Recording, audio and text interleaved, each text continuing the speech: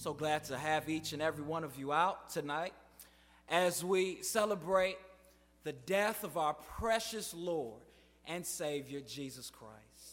And as a church, we are concluding today a 21-day Daniel fast. Amen.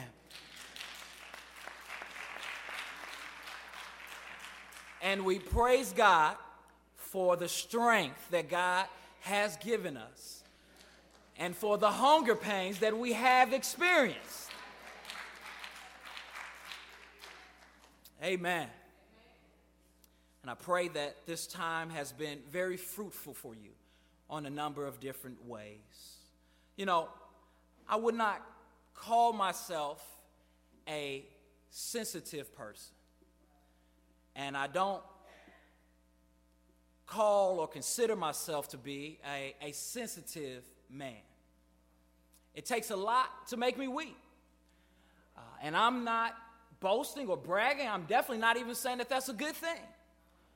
But when I do experience tears, it normally is because it's just something unimaginable or something that really has just thrown me off. Something that I'm just left marveling over. It's not often that I cry. And tears is a good thing. God gave us tears for a reason. And for people who say that men should not cry, they are people who really don't understand why God gave us tears. Amen? Jesus wept, the Bible said. And Jesus was the manliest man that there ever was and that there ever will be.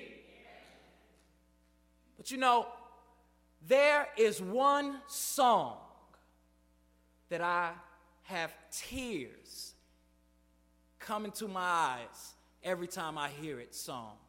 There is one song that makes me sensitive, and it's written by a man by the name of Stephen Curtis Chapman, who was born right here in Kentucky in the city of Paducah. And the words to this song that is entitled "Heaven is the Face of a Little Girl" goes like this. Heaven is the face of a little girl with dark brown eyes that disappear when she smiles. Heaven is the place where she calls my name and says, "Daddy, please come play with me for a while." God, I know it's all of this and so much more, but God, you know that this is what I'm aching for. God, you know I just can't see beyond the door. So right now, heaven is the sound of her breathing deep, lying on my chest, falling fast asleep while I sing. And heaven is the weight of her in my arms, being there to keep her safe from harm while she dreams. And God, I know that heaven is so much more. But God, you know that this is what I'm longing for. God, you know I just can't see behind this door. Every time I hear that song, I end up tearing up, or as I did today, once again, weeping. The reason why I am brought to tears is because of what brought about the writing of that song. Stephen Curtis Chapman is a celebrated Christian musician who has written many, many heartfelt, God-glorifying songs. A couple years ago, his 5-year-old daughter was ran over in her driveway by an SUV that was being driven by his own son. The pain and the agony that he must have felt, and the pain and the agony that he still feels as he recently completed this song is evident in this psalm. He's saying, Lord, I know that heaven is a lot more than the gift of my daughter, but God, I can't see past that right now. I just really want my daughter. And many of us, we have experienced losses. We have experienced the death of close ones. And we know that when we experience those times, that the time that we had with that loved one comes back to our memory, and we feel that heaven would be just to have them again. There's no delight in mourning the loss of a loved one. And that's why Isaiah chapter 53 baffles me. It's one of the most beautiful chapters in the scripture. It is a song in itself. It's 4 of 1 songs in the book of Isaiah that's known as the servant song, the last of the 4 songs. And going back to chapter 52, we read about God's Son, the coming Messiah, and the suffering that he is about to take.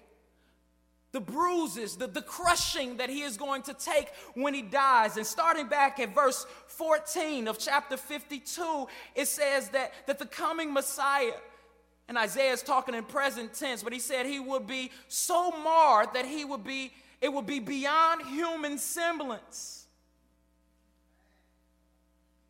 That mankind would not even be able to look upon him and see that he is one of them. Verse 3 says that he would be despised and rejected, that he would be a man of sorrows, that he would be acquainted with grief, that he would be despised once again. Verse 4 says that he will bear our griefs, he will carry our sorrows. He will be stricken, he will be smitten, he will be afflicted, he will be crushed, he will be chastised, he will experience stripes, he will be oppressed and afflicted. He will be judged, verse 8 says. He will feel cut off. But then in verse 10, something that just baffles me, which we will spend a short time on, says that he will be crushed. But look at what it says. It says, and yet it was the will of the Lord. And some translation says it pleased the Lord to crush him. It pleased the Lord to crush him?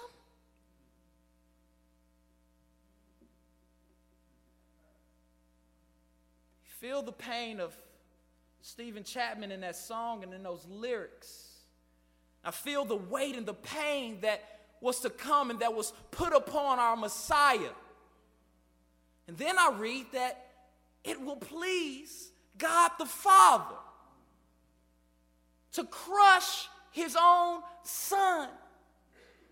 Some people read this text and they say that they cannot believe in the Christian God because the Christian God is presented in Scripture as a divine or a cosmic child abuser. Say, how can a loving God allow his Son to die a death like he died and still be just? They question God's love for his own Son. But you know, the interesting thing about man and the interesting thing about God is that there is such a big difference between the two. The mind of God compared to the mind of man is like comparing the mind of a human being to the mind of a goat, with even more distinction. Who can know the mind of God? God told Job. God said, my thoughts are not like your thoughts, and my ways are not like your ways. As far as the east is from the west is as far as my thoughts are from your thoughts. God's love is so divine that the wisest people of this world could not begin to tap into it, let alone his brain. Isaiah 53 and verse 10 through 11. It shows us the gospel. It shows us a love that is incomparable and incomprehensible. It shows us the death of God. But as we look at it, the first thing that we must notice and the first thing that we must pay attention is not just that verse, but the sum of Scripture. God loves his son. And we ought to not question the love of God for his son, because Scripture testifies throughout of this divine love. Isaiah chapter 42, verse 1. God says to Isaiah in another servant song, he says, "Behold my servant whom I uphold, my chosen in whom my soul delights." And he's speaking to Israel about the coming Messiah. And he says, his servant, which we now know is Christ, he says, "I delight in him." He says, "Behold, look at him. I am well pleased with him." And we know that was a theme throughout the gospel. We know that at crucial points in Jesus' ministry that God once again declared his love. When Jesus was being baptized by John the Baptist, we hear God telling the world, telling us of his love. He says, "This is my beloved son, in whom I cherish, in whom I am well pleased." Hear these same words, the Mount of Transfiguration.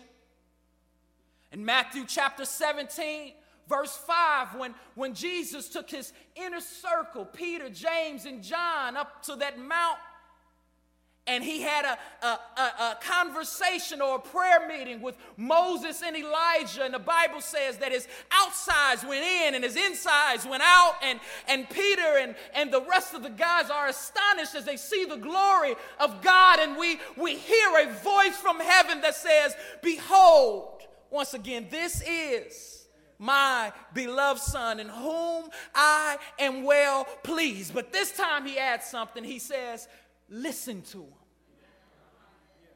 We know that God loves his son, that he is not a cosmic or a divine child abuser. John testified of the same thing.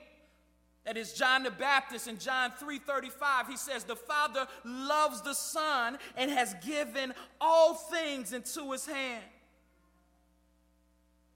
For the Father loves the Son and shows him all that he himself is doing.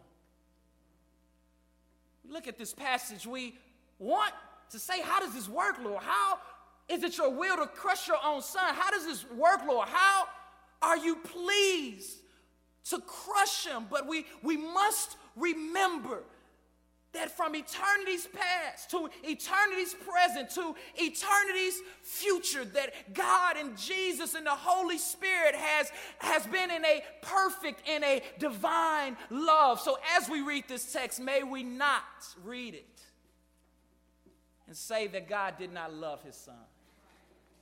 For God loved his son. The thing that we need to look at and seeing how God could crush his own son, so we must look at the purpose for which he was crushed. The purpose for which he was crushed. And as we look at Isaiah chapter 53, the purpose is almost identified in every single verse. Verse 4. "Surely he has borne our griefs, carried our sorrows." Verse 5, "He was crushed for our iniquities. He was chastised for our peace. He was struck for our healing. The Lord has laid upon him the iniquity of us all." Verse 8, he was stricken for the transgressions of his people. There is no doubt, according to Isaiah chapter 53, why our Savior was crushed. He was crushed for our sins. Amen. Sin diminishes or insults the glory of God. Where sin is present and where sin is rampant, where sin is full, God is not there. The world was full of sin. The world was full of people and is full of people who are totally depraved, who are sinners. And God allowed Christ to be crushed in order that he may one day restore his glory and redeem his people. If sin is an insult against God, if sin diminishes the glory of God, if sin is an enemy of God, then God would be unjust and imperfect if he did not respond to sin. God, a perfect and holy and triune being, cannot be in the presence of sin. And if he allows sin to go forth in his presence, then that shows something about his character. Just like my mother, in a similar way, whenever we would have company of importance, and whenever we was getting ready to go into a restaurant or we was getting ready to go into a store, she had a talk with me. And many of you know that talk. It's a talk when I was younger where she would put her hands on her knees, she would get her finger out, she would take whatever I was playing with in my hands, and she would say, "You listen to me. When so-and-so comes over here, I don't want you to be out here acting a fool. I don't want you to interrupt us. I don't want you to be running around the house like you don't have any manners.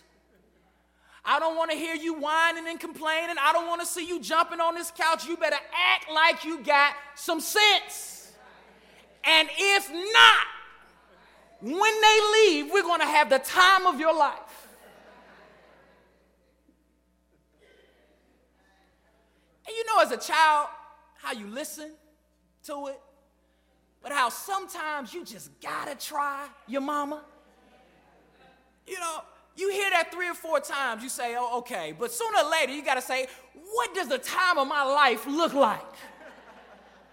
And there was a couple of times where I tried my mother, and each time she responded just as she promised. There was maybe one time I can remember what she did. She said, I'm too tired tonight. But she responded the next day.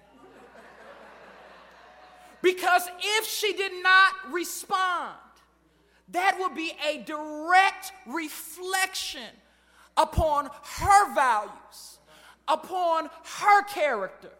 If she did not respond to my ignorance and to my blatant disrespect, that would mean that she really did not care about how I behaved. And ultimately, that doesn't just say she doesn't care about how I behave, but that says a lot about how she behaves. Theologian A.W. Pink said, "Unresponsiveness to sin is a moral blemish, and he who does not hate sin is a moral leopard. How could he, who is the sum of all excellence, look with equal satisfaction upon virtue and vice, upon wisdom and folly? How could he who is infinitely holy disregard sin and refuse to manifest his strictness toward? How could he who delights only in that which is pure and lovely not loathe and hate that which is impure and vile?" The wrath of God towards sin, it must be poured out because he is a holy God, and if he ignores it, If he does nothing about it, it shows that there's something in him that says that it's okay. Which philosophically, ultimately will end with the conclusion that there's a part of him that delights in it.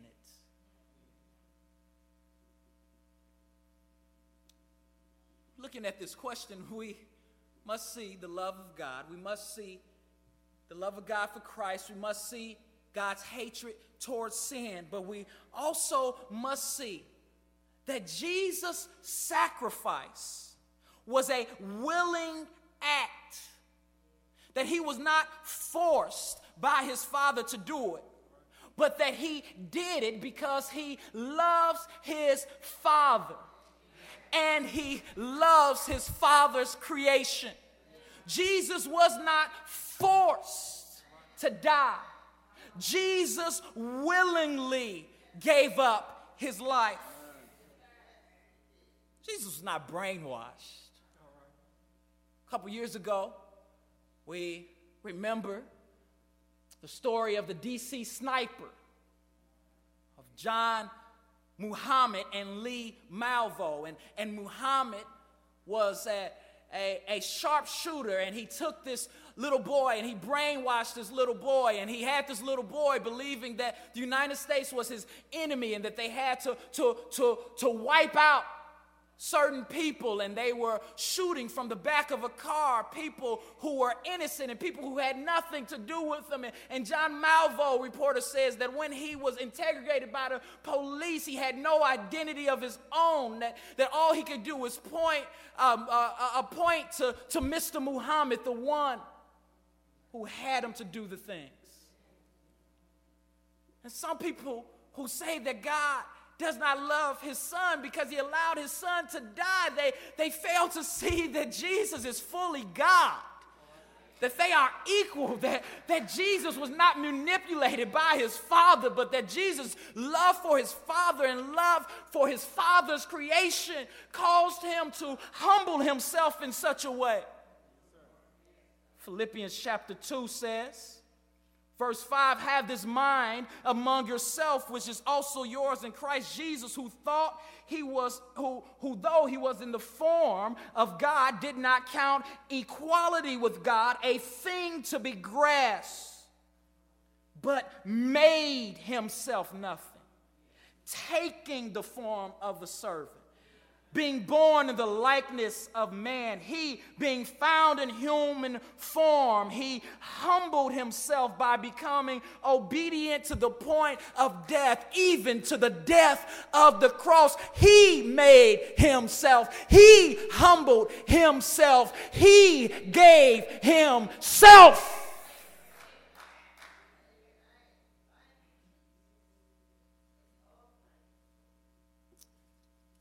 Look at Isaiah, and we continue to read, we see that God did not just delight. It wasn't a delight of crushing his son for the sake of crushing his son. We see something else. Verse 10 says, yet it was the will of the Lord to crush him. He has put him to grief when his soul makes an offering for guilt. He shall see his offspring. He shall prolong his days. Out of the anguish of his soul, he shall see and be satisfied. By his knowledge shall the righteous one, my servant, make many to be accounted righteous. And he shall bear their iniquities. The rest of this song here in Isaiah, it points to the true purpose of God's crushing. It wasn't a crushing just to crush. As we end this 21-day fast tomorrow morning, I am going to break open or crush the shell of an egg for breakfast. In my crushing this egg, my delighting in seeing this egg crush is not going to be in the fact that the egg is being bruised or crushed. The reason that I'm going to delight in this egg being crushed is because I know that this egg is about to bring something great, especially after 21 days. God, when he crushed his son, he didn't crush his son and find delight in crushing his son and making his will because he just wanted to see his son get beat up. He got delight in crushing his son because he knew what it would bring, because he foresaw what it would bring. And I don't have to tell you what it brought. It brought life for us. It brought peace for us. It brought freedom for us. It brought joy for us. It gave us a chance to know God and to be known by God. It gave us a chance to delight in the Lord and to worship the Lord. It gave us a chance to be brought from darkness into his marvelous light. It gave us a chance to have a hope that we never had. The Bible says that Jesus is our high priest, our Passover lamb.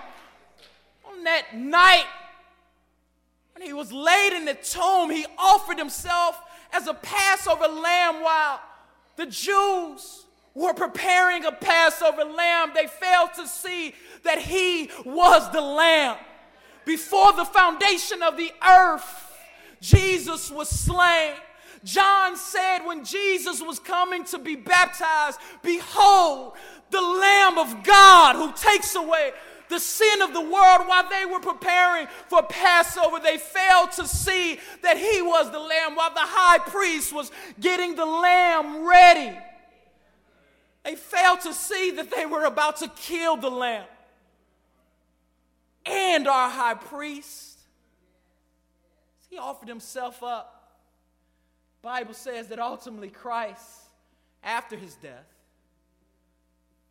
he went into the heavens, where he took a seat at the right hand of God. These poor priests who were behind his murder, these poor priests who were behind his killing, these Pharisees and religious leaders who yelled, "Crucify him," out of jealousy and envy, they failed to see that they were putting more work upon themselves. The Jews every year would come together for Passover.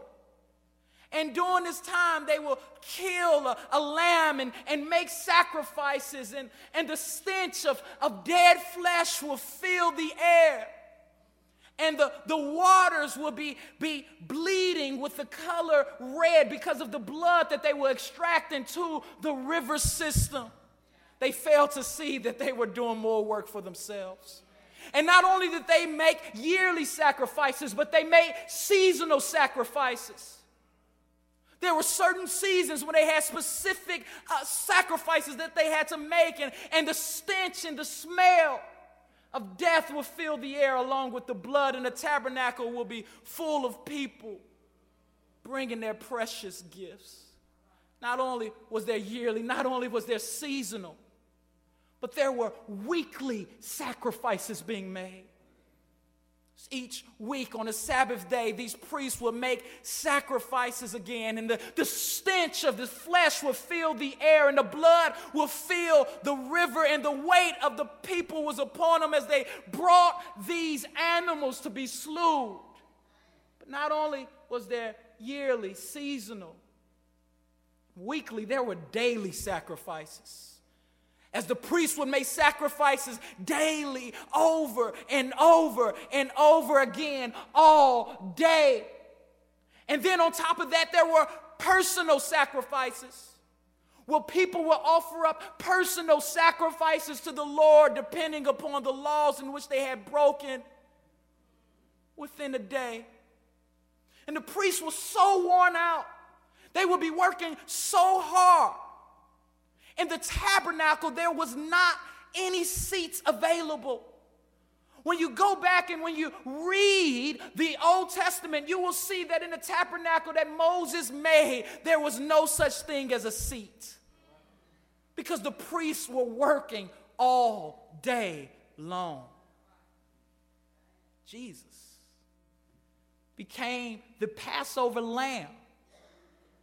And when he rose and ascended into God, he became our great high priest. And he took a seat. And the reason why he took a seat is because he said on the cross, it is finished. I am the ultimate sacrifice. I am the ultimate Passover lamb. I am the ultimate high priest. You don't have to run to the priest. You don't have to run to anybody else. If you confess your sins, I am faithful and just to forgive you of your sins and to cleanse you from all unrighteousness. Isaiah 53 should make us marvel at the love of God. Marvel at the love of God, that God loved us so much that he gave his only son, that God loved us so much that he allowed his son to be despised, rejected, to bear our sorrows, to bear our griefs, to be carried away and stricken. He allowed his son to receive stripes on our behalf. The fact that God killed his son for us should make us not question his love for us. If God gave up his son, what else would he not give up for you? If God gave up the best gift that there was to give, why are we worried and downcast about things that he has the power to control? If God gave us the best gift, why do we look to other gifts besides the gift that he gave for completion? If God gave us what is most precious to us through divine love, why do we seek love from people who aren't divine? This text should make us hear the words of the Apostle Paul, who said, "He who did not spare his own son but gave him up for us all, how will he not also with him graciously give us all things? Who shall separate us from the love of Christ? Shall tribulation or distress or persecution or famine or nakedness or danger or sword? As it is written, for your sake we are being killed all the day long. We are regarded as sheep to be slaughtered. No, in all these things we are more than conquerors through him who loved us. For I am sure that neither death nor life nor angels nor rulers nor things present nor things to come nor powers nor height nor depth nor anything else in all creation will be able to separate us from the love of God." So the next time you feel like questioning the love of God, remember that he will not be separated for you because he gave up the best he had for you. He ransomed his son for us, broken people for us, prideful people for us, sometimes confused people for us, sometimes dirty-mouthed people for us, sometimes ungrateful people for us.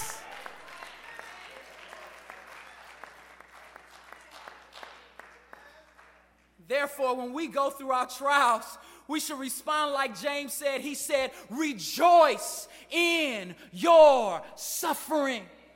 Why in the world will we rejoice in our suffering? We can rejoice in our suffering because of the example of Christ. When God allows his children to suffer, it's not to break us, it's not to kill us, it's not out of hate. It's because he can see beyond the suffering. He can see what the suffering is going to produce. So while you feel like you're in your storm and there's no one there and as if God has forsaken you, remember that you can rejoice just as God delivered Christ from death. He can deliver you from your trial. Do not give up on God. He will never give up on you. Those whom the Father has given me, no man can pluck them out of my hand. Keep holding on. Keep your head up. Keep moving forward. Keep having faith. Keep trusting in God. Keep believing. Knowing that our suffering produces endurance, and endurance produces character, and character produces hope, and hope does not put us to shame. The next time you go through a season of rain, remember the season that Christ went through on your behalf. Don't give up on the Father. Yeah, you may feel like saying sometime, my God, why hast thou forsaken me? But I want you to hang up there because Christ hung in there. The next time you're going through a season of rain, I want you to remember that the trees don't grow without rain, that there will be no rainbow without rain, that there will be no health in your flowers without rain, and you cannot appreciate the sun if there is never any rain.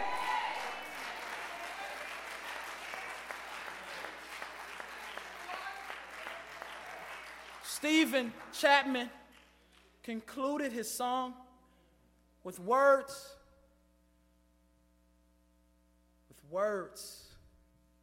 that sum it up best.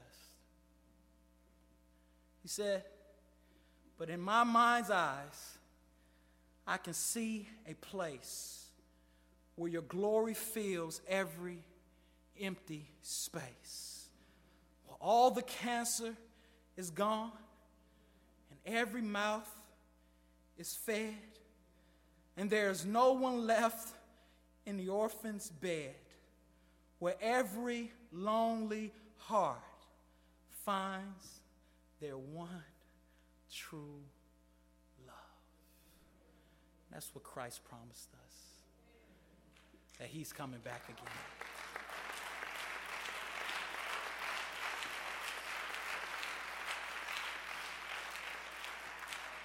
Let us pray. Father, as we celebrate your crushing, your delighting of your own Son, may we, Father God, today celebrate with appreciation, celebrate while marveling at your love for us. May we walk out of here with our heads held high, knowing, Father God, that nothing can separate us from your love. That even our mishaps and our mistakes are setups by you. That you work all things together for the good of those who love the Lord. That when you crush us in order that you can get the fruit out of us. That you discipline us as your own children. That we are no longer orphans. That we belong to you. Be glorified in our lives. In Jesus' name we